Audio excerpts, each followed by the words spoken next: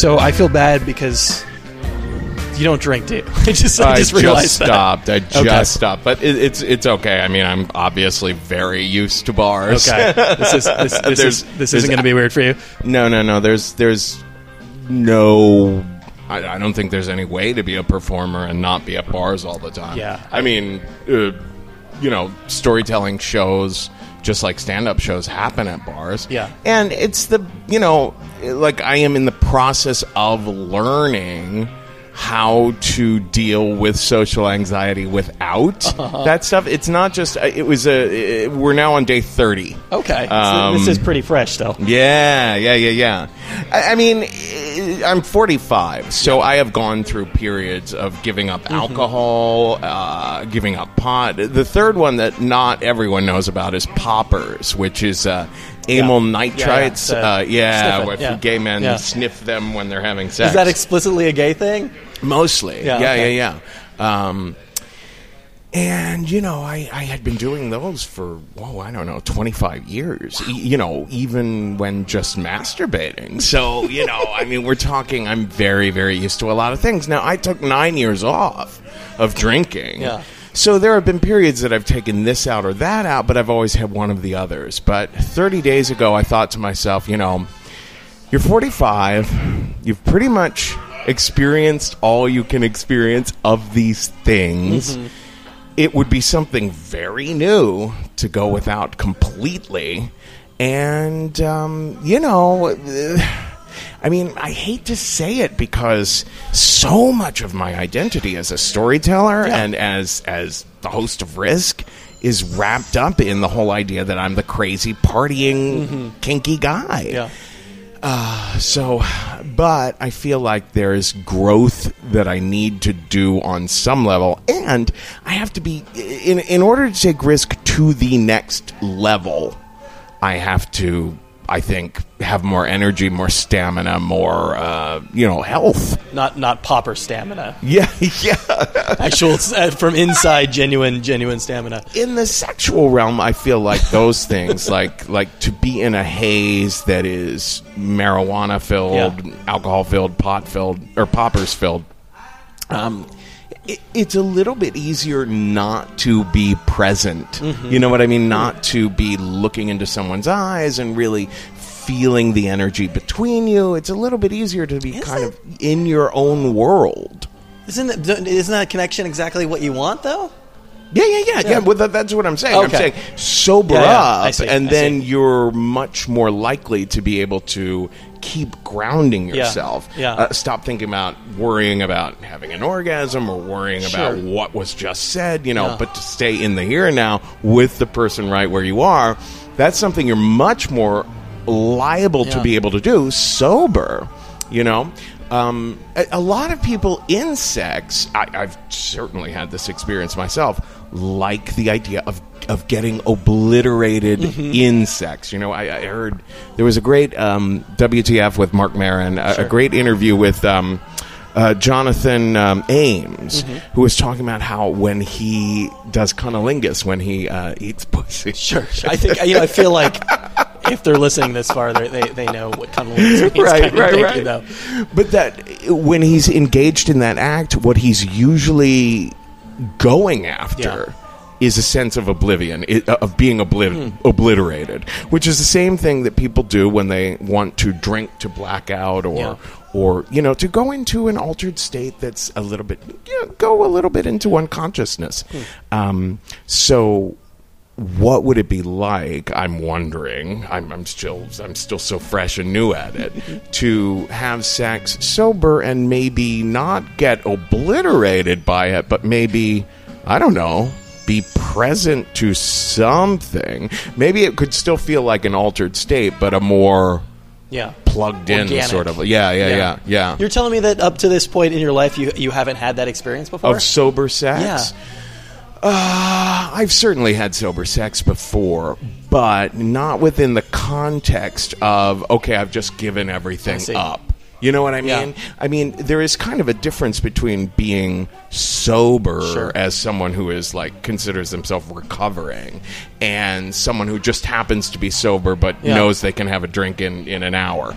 It's interesting the way you describe it, because I'm thinking like it's like, you know, it's, I mean, this is the issue that I have with conversations. Is waiting, is you know, seeing somebody talk, watching their mouth move, and waiting to make your point. Oh, It's that same, you know what I mean? Oh, you mean being present? Being in the moment. I mean, that's where I mean, it's very similar to like you said, orgasming. Thinking ahead. Yeah.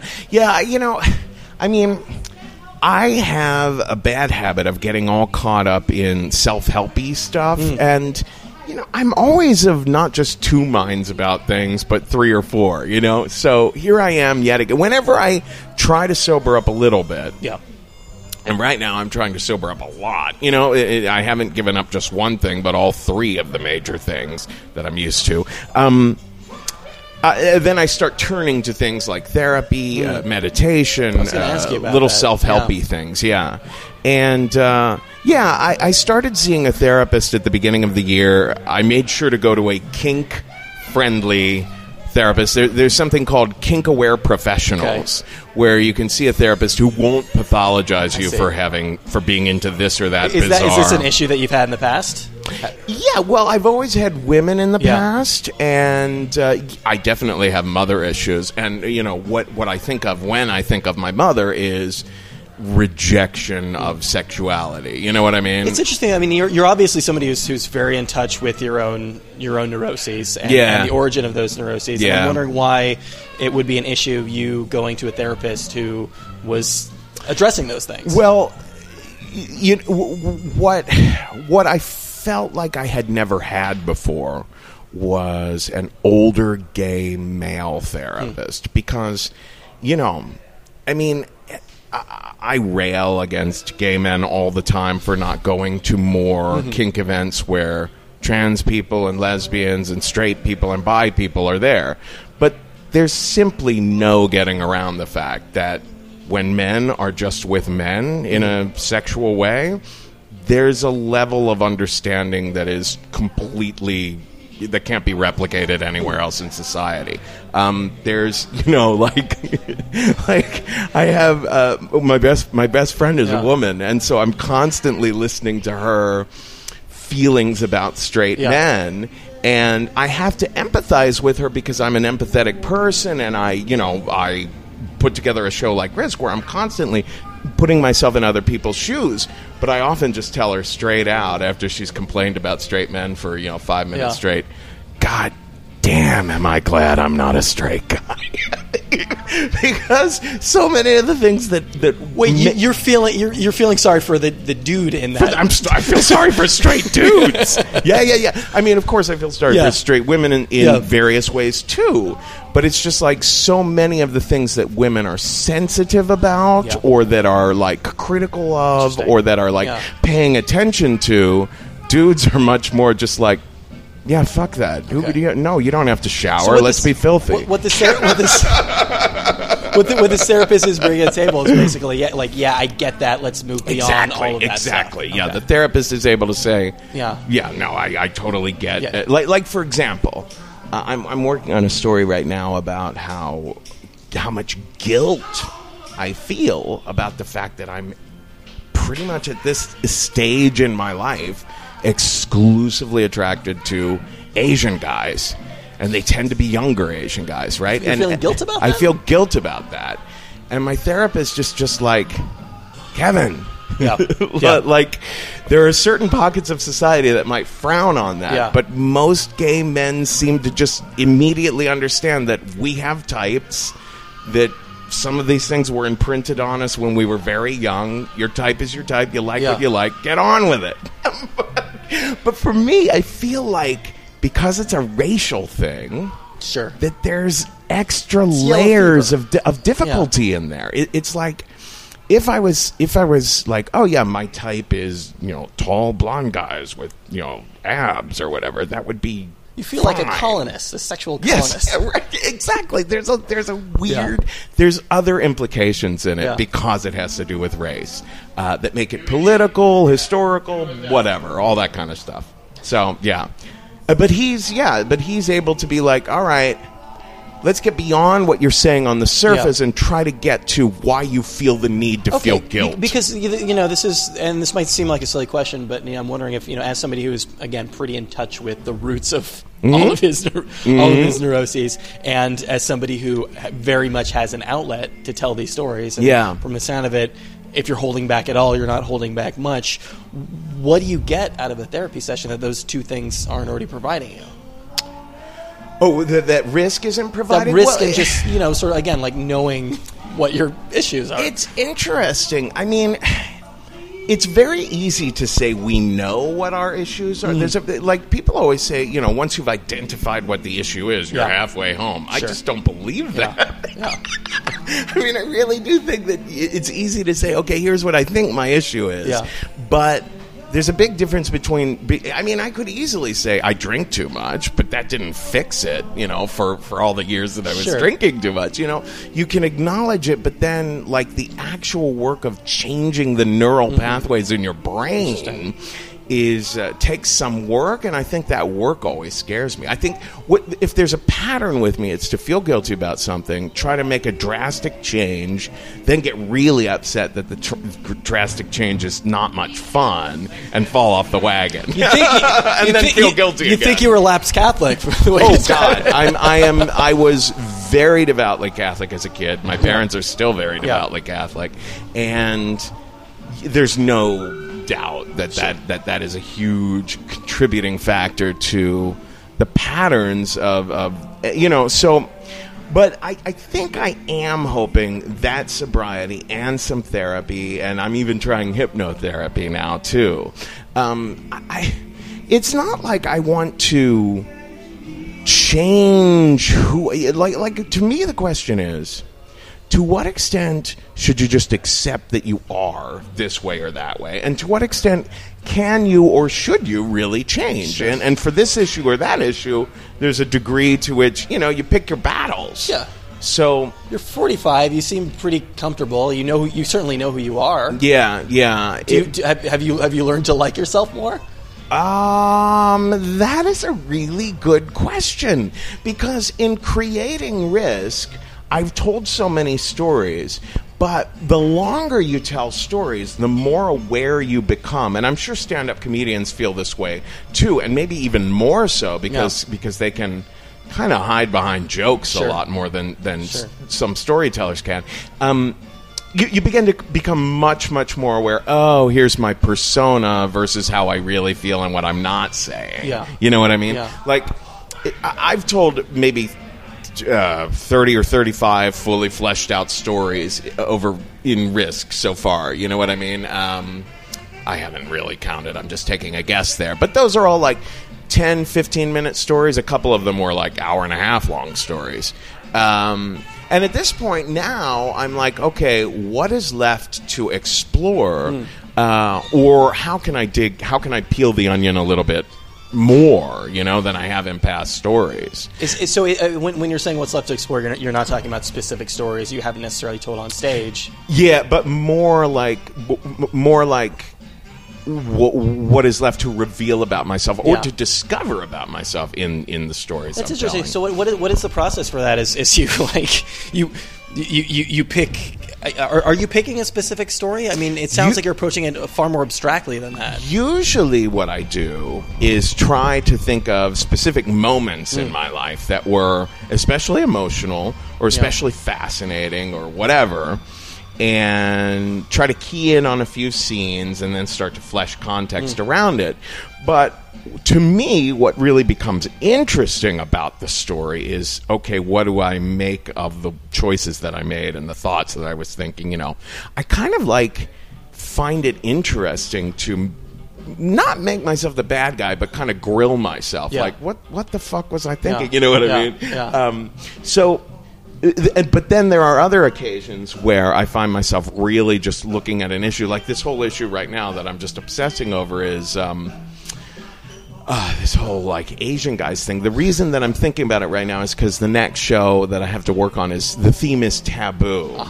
And, there are some kinky fetishes that I feel like I can talk about, and there are some things I've done where I'm like, I would prefer to wait till Mom is dead to tell that one. You know what I mean? I mean, it's like you that's another pick your battle sort of thing. Yeah, see, now I'm wondering, like, based on what you have revealed, like what skeletons could possibly be left in your closet at this point. Yeah, no, there's definitely still stuff there, and there are lots of reasons not to share a story. For one, you might not feel that you can make sense of it yet. You know, you might feel like, oh fuck, I don't know what I don't know what to think of my behavior in that instance, or you might be worried about another person. The problem with telling kinky stories is there's almost always another character involved who was very intimately there, and you don't want to.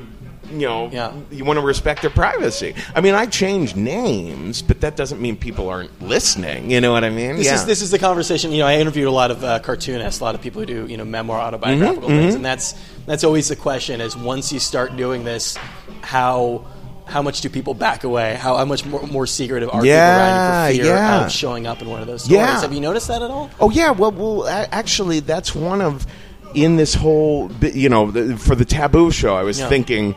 Well, I do want to tackle this. It may not seem like a taboo to other people, but to me it feels like a taboo to be so stuck on age. And I think that people do, especially straight men. People do look down on straight men that have, quote-unquote, an Asian fetish. People look at that as being objectification and fetishization and all that. But anyway, no, part of the problem is that if you were to stereotype Asian folks, they do come from cultures that put high value on the idea of assimilating, on the idea of not being an individual. So being a guy who has, a reputation in the public sphere for being kinky, for being, an idiosyncratic, wild, subversive sexual guy... That's not the kind of guy that most Asian guys are going to want to date. To think, oh yeah, Mom is going to see that we're dating and that you're also talking about, water sports on your latest episode of your show. Maybe I'm giving him too much credit, but I feel like it's like, okay, Mom has already gotten over the fact that you're gay. No, not my mom. No, I'm saying that's what I'm saying. They've moved beyond that. I don't know because I don't know what they're expecting. Mothers. I guess that's fair. It's interesting how people can sort of compartmentalize that sort of thing, right? How you can, you can accept it up to a certain point. Yes, absolutely. Yeah. Well, in my own case, my parents have not heard Risk, the podcast. I've shared only one story from the show with them, and that was a very Catholic story, a story about when I was in Jesuit high school. So it has a very Christy feel to it. What do you, when you were doing the TV show? It was probably pretty clear to your parents what you were doing for a living, what your job was. You were on television. You had this thing, and now it's this strange new world, this new media, and you're just telling stories from your life. They must have no concept at all of what you're actually doing. Well, for one thing, they are not internet people, so they don't have Twitter or Facebook, and they don't really understand what a podcast is. They understand that what I do is more or less like a radio show, right? And they do understand that it's not clean. They understand that it's more of an R or. They don't. I don't think they know it can be downright X-rated at times, but they think of it as an R-rated, raw, in my mother's word, kind of show. But they take great solace in the fact that I'm now able to pay my rent, and that there are stories about people who say that Risk saved their lives. The thing about Risk is. Any one episode of the podcast will feature a really funny story and then a story about someone who quit heroin and was at the brink of death, or a really horrifying story about a molestation followed by a really profound, heartwarming story. So it's an emotional roller coaster ride the whole time, but people write in all the time. Oh my God. I mean, I feel like so much less of a freak. I was feeling suicidal. I found your show and it kind of saved me. So that's what I tell my mom, And the fact that I teach storytelling, they're very impressed by that too. They feel like there's something substantial about what I'm doing. More substantial than, say, just making silly comedy, right?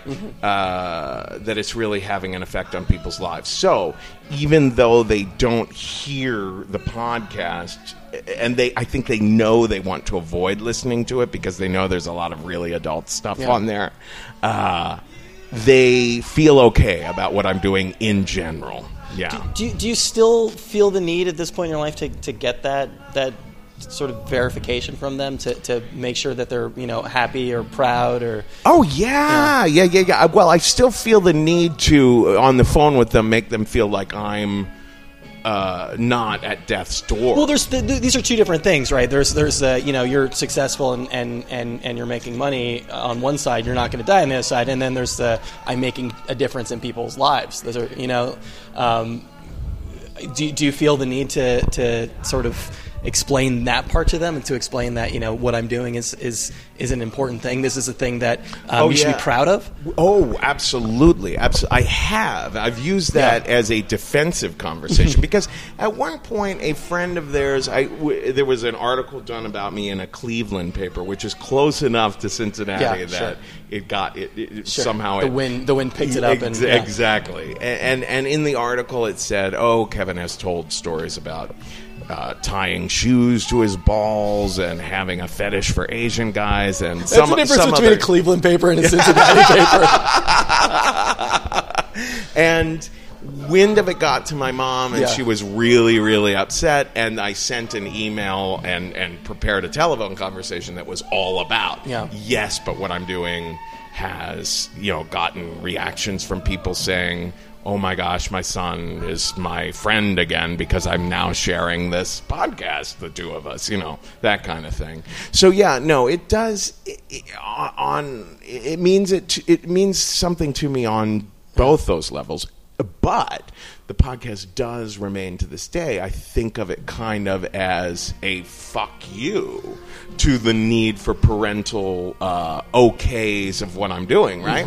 I remember George Carlin once said that his parents were so cool, they were so easygoing and kind of liberal, laissez-faire, that he felt like if he hadn't been sent to Catholic school and raised very, very within the Catholic system, he wouldn't have had something to rebel against. So he's very thankful for it. Like, Catholicism was the first thing that he really felt like, I've got to say something about this nonsense. So to an extent, I'm very thankful that I've got all this neurosis from all the shame that my mother poured on my head when I was a kid around sexuality, because Risk is a big fuck you to that. Well, how long was the gap between the end of the show and the beginning of Risk? 12 years. 12 years. What were you up to in that period? Oh, God. Yeah, I mean, that is the most brutal part of my life. Right now there's a show called Wet Hot American Summer that's happening on Netflix. Familiar. And it's a really, really painful thing for me to see that happening. Because, I would always like... Because I felt this too, and I've certainly. And the thing that I'm realizing now is when you surround yourself with like good, talented, creative people, they're going to do really well. Yeah. But this is a group of people who I'm not trying to pile on, but like this is a group of people who like you've seen have that success over and over again. This isn't like a next plateau. It's just like, over the course of the last however many years, like they've continued to have that success. But every time something like this comes around, it still hurts. Well, no, what it was that Wet Hot American Summer specifically is kind of a reminder to me of when I was kind of at my nadir. Oh, I see. When the movie came out. Initially. Yes, the movie. Yeah. When the movie came out. Because I had really become antisocial. I was filled with stage fright. I was had a lot of social anxiety about other comedians. This is actually very common. It's very common for comedians to be afraid of other comedians and to have a lot of anxiety about being in the room with other people who they think are successful. Dicks, usually. The thing of it is that the state itself, I love everyone in the state like a brother, which is to say that, there's still a lot of tension and love, and like it's like a family. It's like a dysfunctional family to this very day. We still get together for people's weddings and stuff like that, and we had a wonderful reunion in L.A. in October. I was on Maron's show the week that we were rehearsing, and he said, "What's this week going to be like? And I said, well, we're going to have a wonderful show at the end of it that's going to make everyone laugh.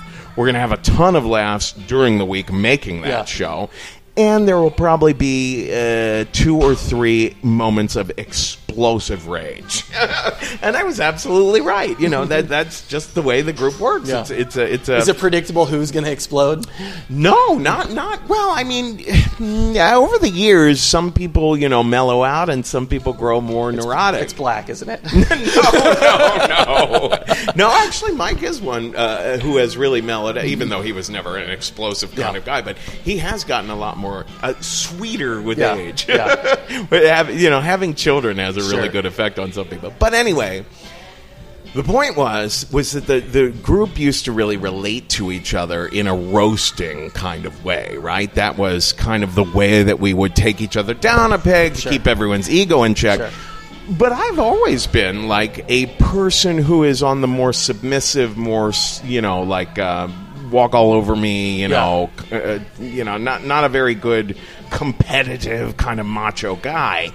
And so I didn't do very well with all that kind of roasting. Like 12 people who are all competing to get their sketch on the show. That's got to be a terrible environment. Yeah. I mean, like I said, I don't want to paint it as like a nightmare. We had a ton of fun.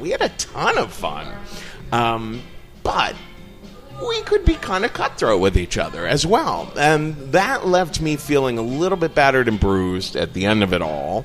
And I did something really, really, really stupid, which was that I could have done, and I said this on Maron too, and he was like, you can't go back and rewrite the past or whatever. But I could have started taking classes at UCB because they were just starting at the time. I could have just found any way possible to be getting up on stage as much as possible.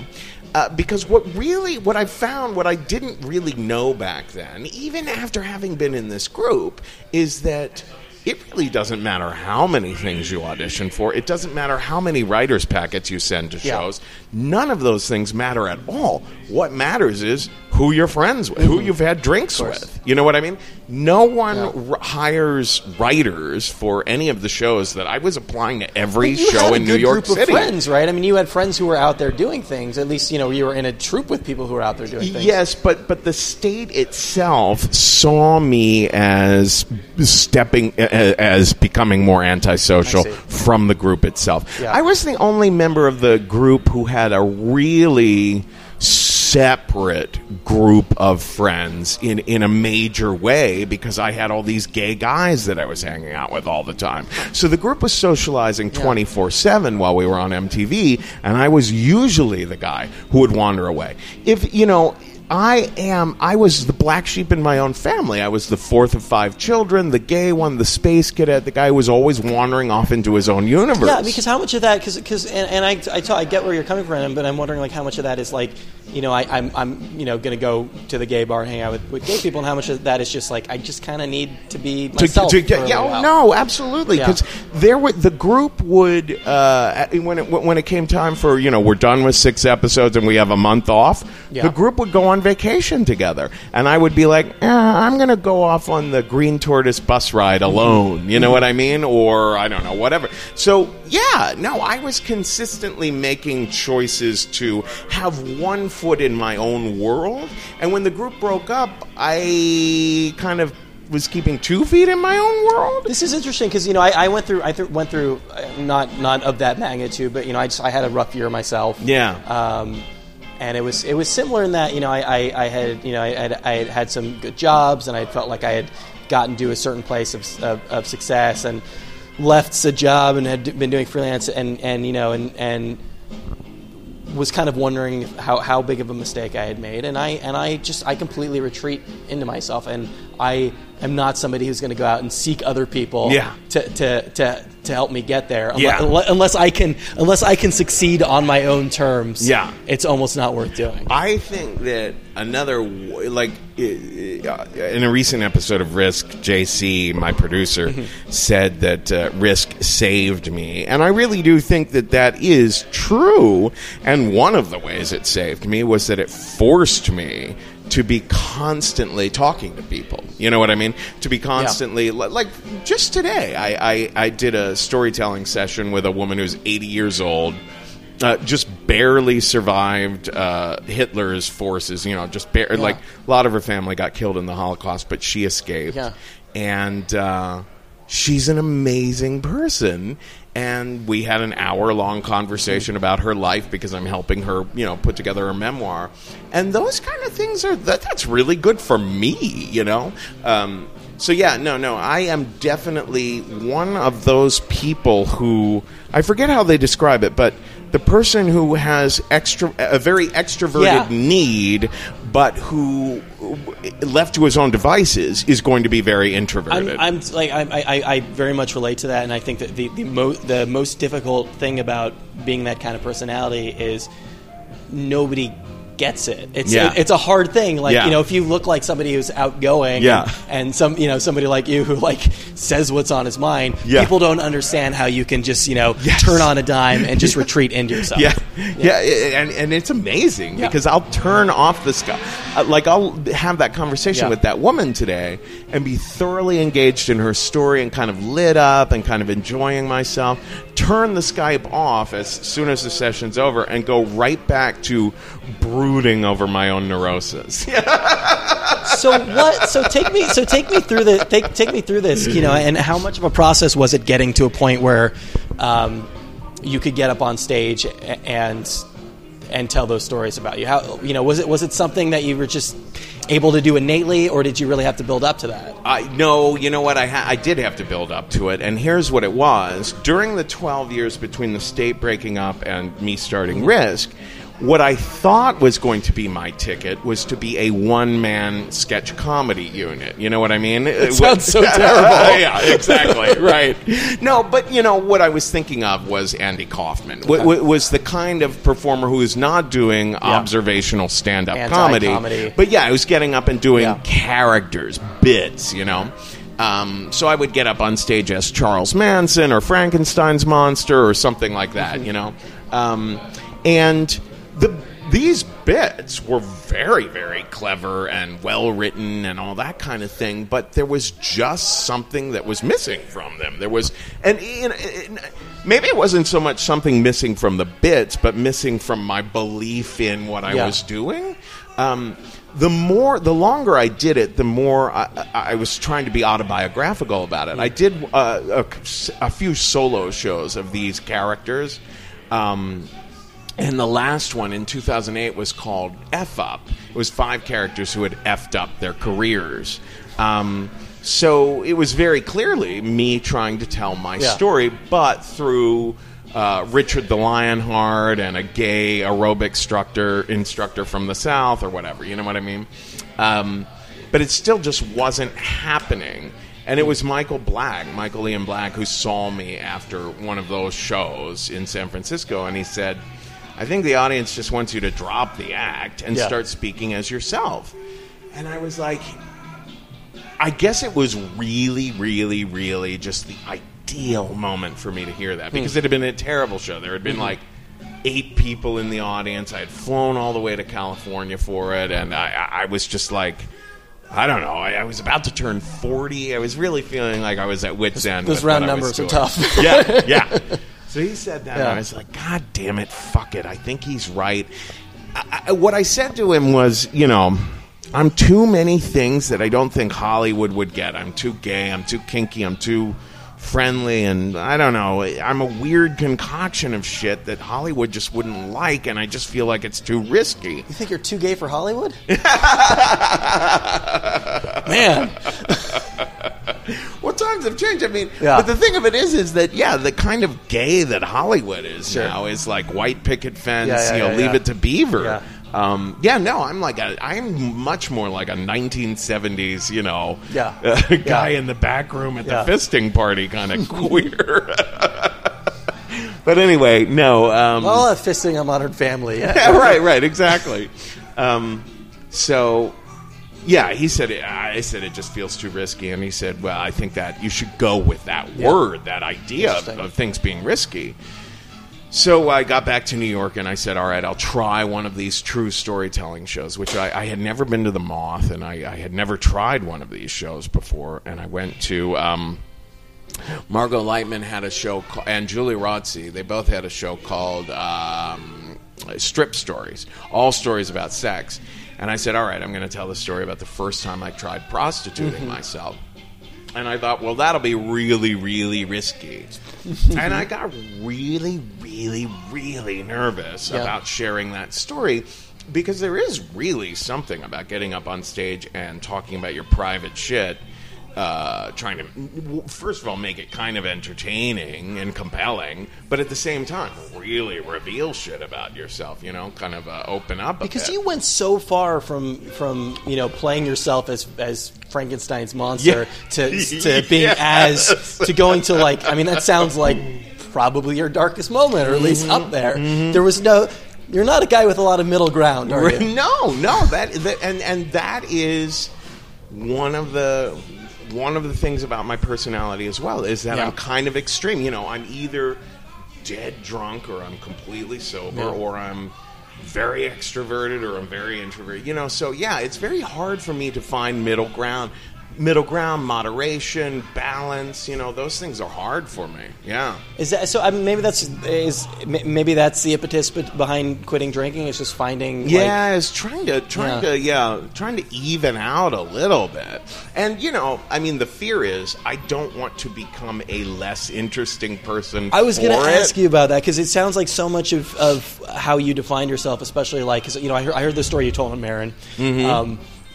Big part of the reason why you got the gig on the State, you joined the troupe, was because of your drinking, right? Yeah. And that defined you for up until 30 days ago. Yeah. Well, that is a great point, is that the State loved Drunken Kevin. Yeah.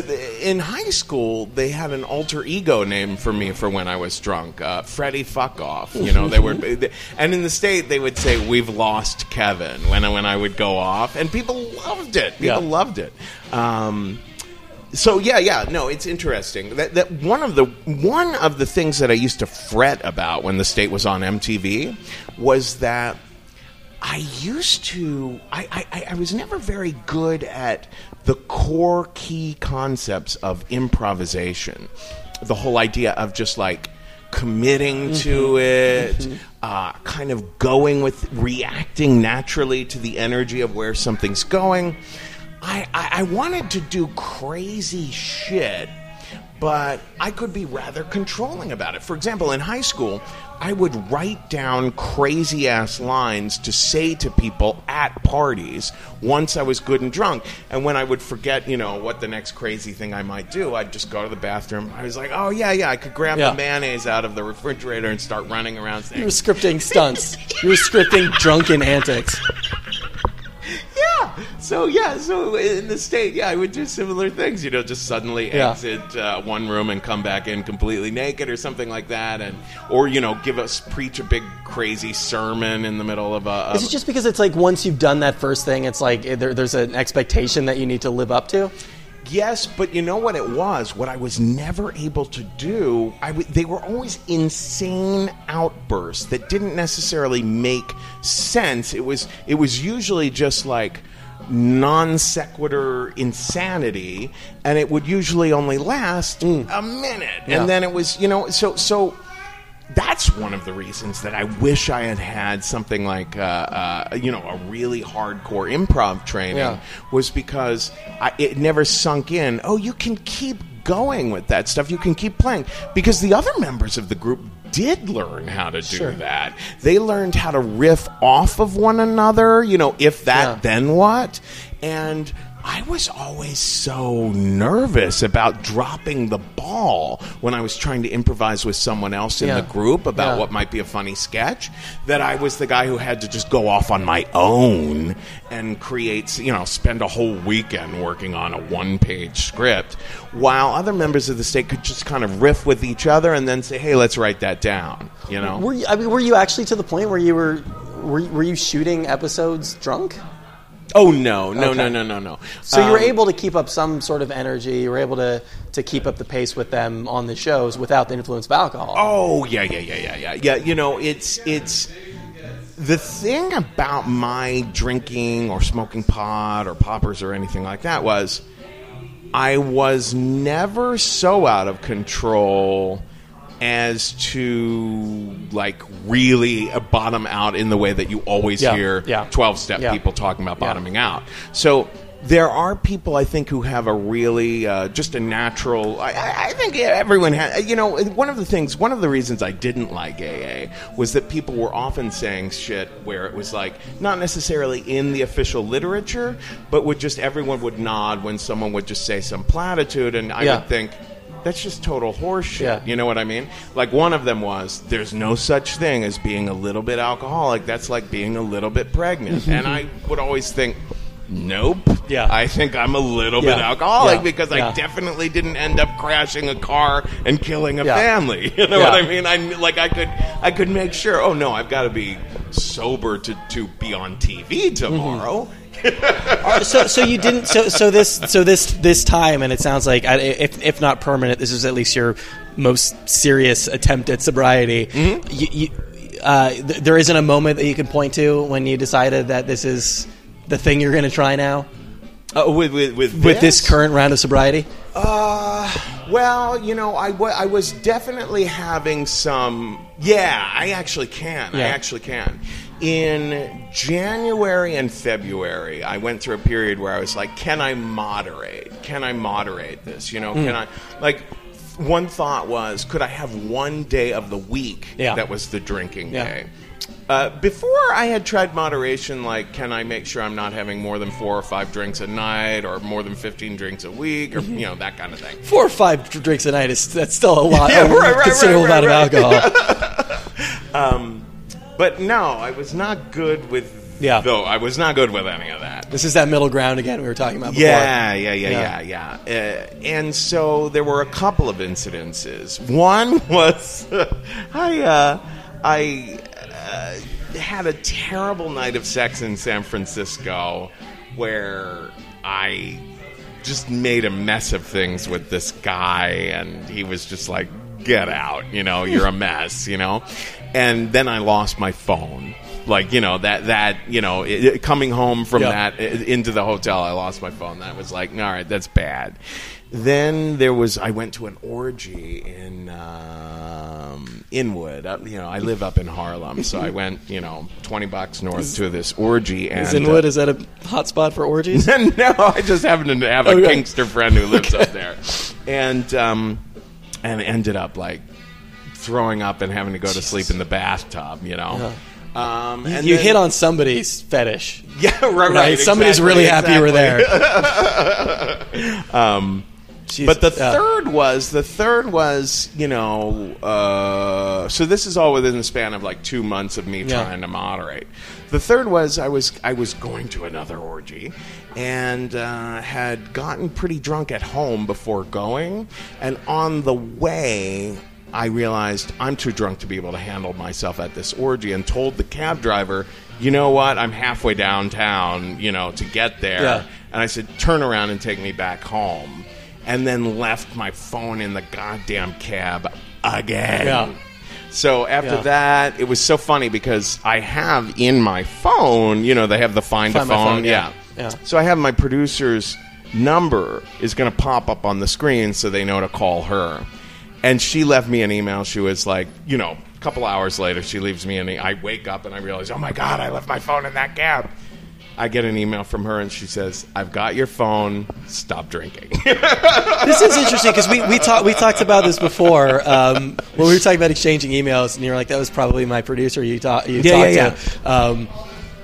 How much has having somebody like that in your life helped? Oh, hugely. It's it's almost, I don't want to say, I don't mean it to be you know, demeaning, but it's almost like having a secretary in the sense of helping you organize your shit.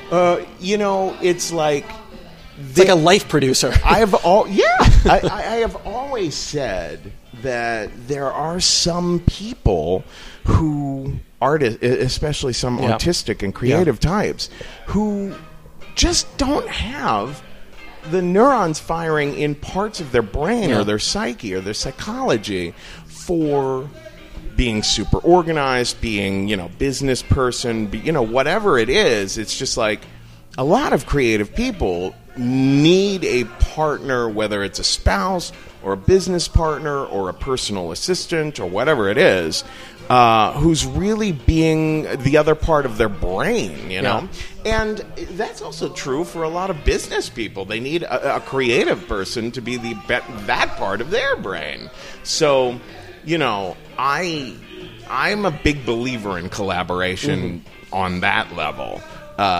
She's very much helped me not just put Risk together, but help me get an apartment, all that kind of stuff.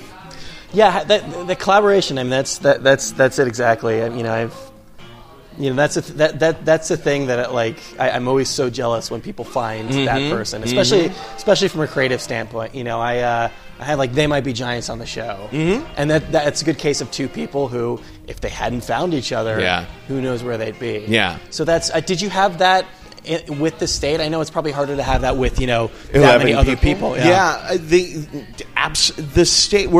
Someone is working on an oral history of the state right now, and in reading these chapters, especially the early chapters, it forces everyone in the group to remember. Oh yeah, I met this person here, and oh yeah, then the rest of us were also doing this other thing. And, everyone's putting the pieces together and kind of wondering at the miracle of our all meeting and how it just fell into place so beautifully. And where would we be if it hadn't? Yeah.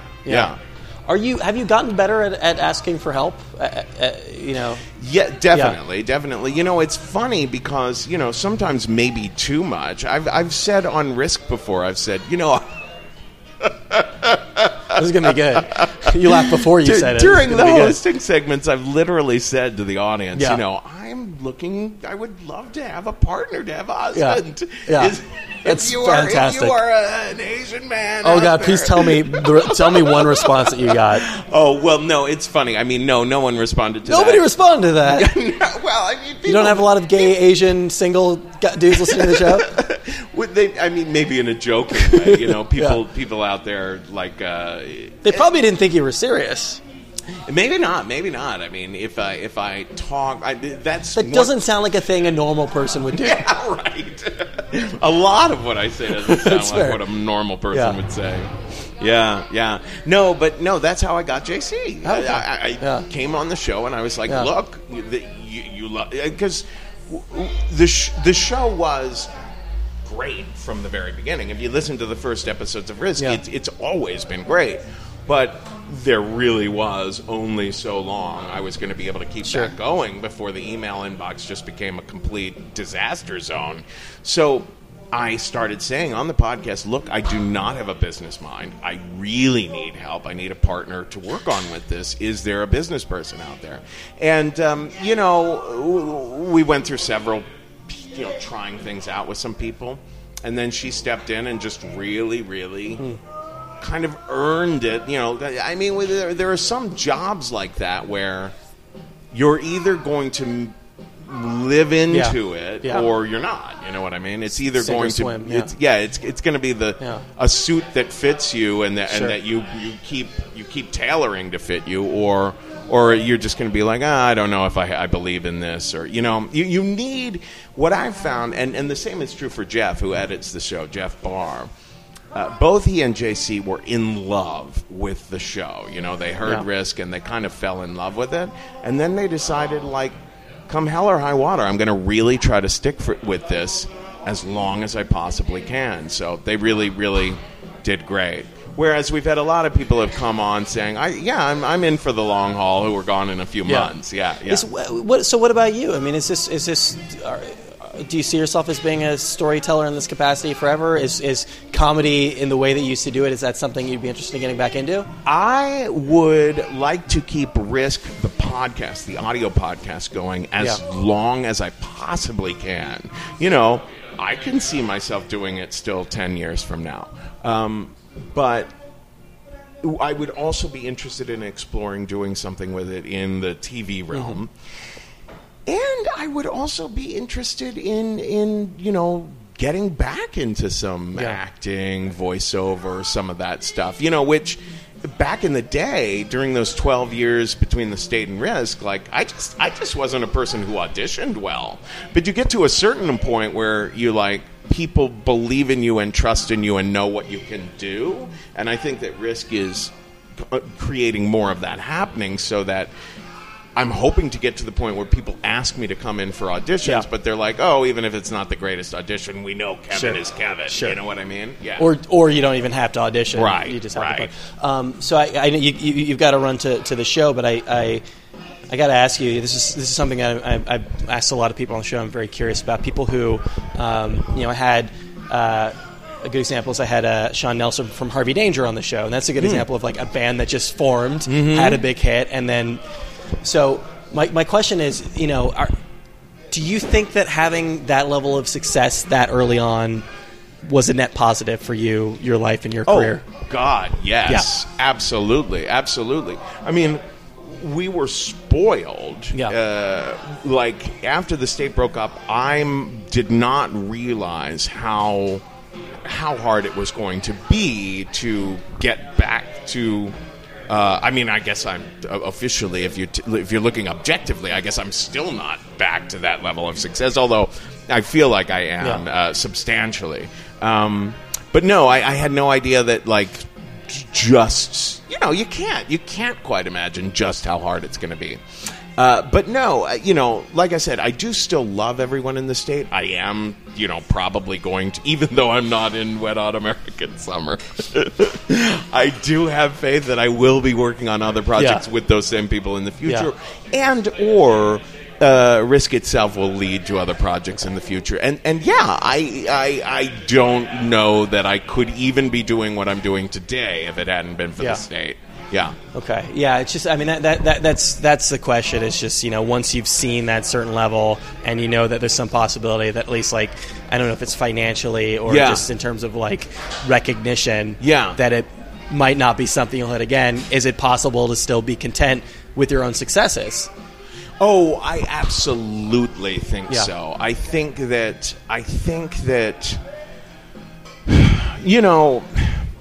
I'm a huge Bob Dylan fan, and which we were talking about people who are extroverted for professional, and then obviously a complete introvert.